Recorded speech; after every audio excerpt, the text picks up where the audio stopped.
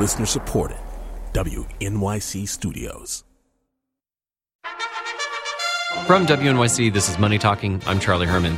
Recently, I got an invite from my college alma mater to attend a reception this weekend to meet new students and their families and talk about what it was like to go to school there. Go Bears. But it turns out my school's not the only one doing this. Over the next several days, many colleges and universities are holding events just like this, making a final pitch to high school seniors, trying to convince them to attend. It's a big decision, especially a financial one for kids and their parents. And with me is one parent who's hitting the road next week to decide what to do, WNYC's Kate Hines. Hi, Kate. Hi, Charlie. So what is this weekend and next week going to be like for you? It's going to be ulcer-inducing as we drive around and take my 17-year-old daughter to different schools that she was accepted at, lucky enough to be accepted at. I feel really grateful that we have choices. But now it's time for her to figure out where she wants to spend the next 4 years of her life. So we're visiting schools that are welcoming admitted students onto campus to show them a good time and, lay out the buffet table of all of their offerings and try to sell us on attending their college. What is it like for parents? For parents, it's unbelievably stressful because while your kid is out having fun and getting the hard sell, you are also getting the hard sell, but you are also sitting in seminars like how to finance your child's college education.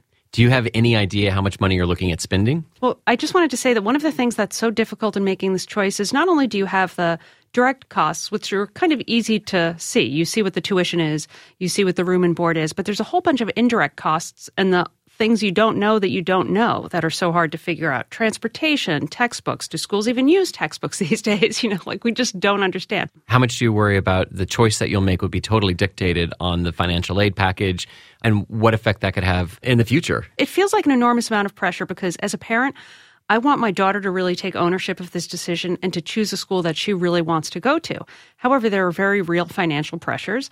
It feels like you have to make a consumer-based decision, like you're spending this enormous sum of money. You want to make sure that you're getting something in return for it. So I'm asking a lot of questions like, what percentage of the graduates go on to get a job after graduation? I want to know that I'm getting a bang for my buck. My daughter wants to know that she's going to be happy.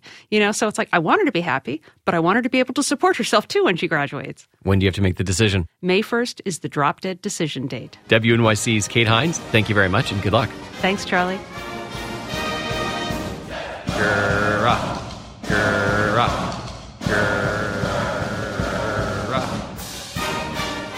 As more people go to college and college becomes more expensive, there's been a surge in student debt to pay for it all. At the end of last year, total student loan debt was $1.3 trillion, more than double what it was 10 years ago. There are, of course, definite advantages to getting a college degree, not just for the individual, but for the larger society and the economy. However, a report this week from the Federal Reserve Bank of New York found that too much debt might have long-term consequences. And joining me to talk about this is Rana Fruhar with the Financial Times. Hi, Rana. Hi. So what did researchers find at the Fed? Well, it was amazing because Fed President Bill Dudley came out and said that he thought that the huge amount of student debt out there was actually keeping interest rates low. And what that means is that it's depressing consumption. Students have so much debt that they can't afford to buy other things. It might be keeping first home ownership low, the purchases of new cars, the ability to pay for things. That's a big part of the American economy. And what Dudley is saying and what the research is showing is that because the debt bubble is so huge, and in fact, if you look at the sheer numbers, it's almost like we took the housing bubble and we sort of flipped it. Right. We put that away, and then now we have a student debt bubble of equal proportion that's grown just exponentially. I just want to say that the number one predictor of financial crises isn't necessarily the sheer amount of debt, although that's important. It's how fast it grows. And student debt over the last decade has grown by 170%. So if colleges are becoming more expensive and people are taking out higher loans and it just becomes more difficult to be able to go to college, what could be some of the long-term consequences of that? Well, I think it's already having a huge drag on just overall GDP growth in this country, but defaults are a huge problem. So there's about 44 million Americans that have some kind of student debt out there. 8 million of them are in default. That's a huge number of people that are struggling, and that affects your credit. I think it's one reason why we might be seeing rental prices increase in some areas because people just can't afford to buy the way they used to. What happens to society if, college has been a place where people can sort of move up the income ladder if they're not able to go, or it becomes too expensive, or they have so much debt they end up defaulting on it and they can't finish? Well, it's already affecting social mobility. I mean, this is definitely one of the reasons that social mobility in this country is falling. Our prosperity is really linked to the ability of education to keep pace with technology, to help people become more prosperous and more productive. I think what's interesting is when you look at the debt and default stats, you see at the bottom quartile of the socioeconomic scale, you see a lot of problems. And a lot of those problems actually come in for-profit schools because many of the kids that are going bust, unable to pay for their debt, have gone to for-profit schools. They've been the victims of predatory lending. Those kinds of schools have a default rate that's about double that of your average private school, let's say, also significantly higher than most state schools.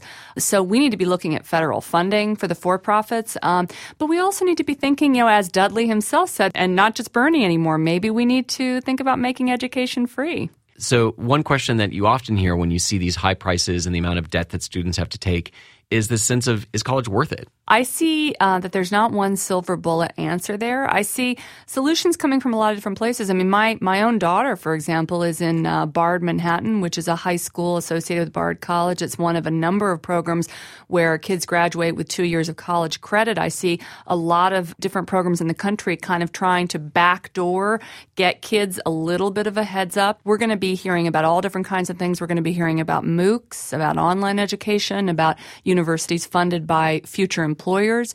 Microsoft saying, okay, we'll pay for education. You got to work for us for 6 years. I think people are throwing everything but the kitchen sink at this problem because it's so big. So a final question, slightly different. There's been some news this week about the program that provides some debt forgiveness for people who work in public service for about 10 years. What is the status of that program? Well, there's been some debate about who's eligible, who's not. And I know a lot of people are very concerned that, they've chosen to get into debt because they think that they're going to be able to get some forgiveness based on their choices. And if that's taken away, you get another group of people with a huge pile of debt. And secondly, all of these public service, civic service careers that thought they were going to get this talent pool don't have that. And some of these folks may have to go to private sector jobs, go to Wall Street, go wherever they're going to go to be able to pay off that amount of debt instead of doing what they might have done. Rana Fruhar is the global business columnist at the Financial Times. Rana, thank you. Thank you. And I'm Charlie Herman, and this is Money Talking from WNYC.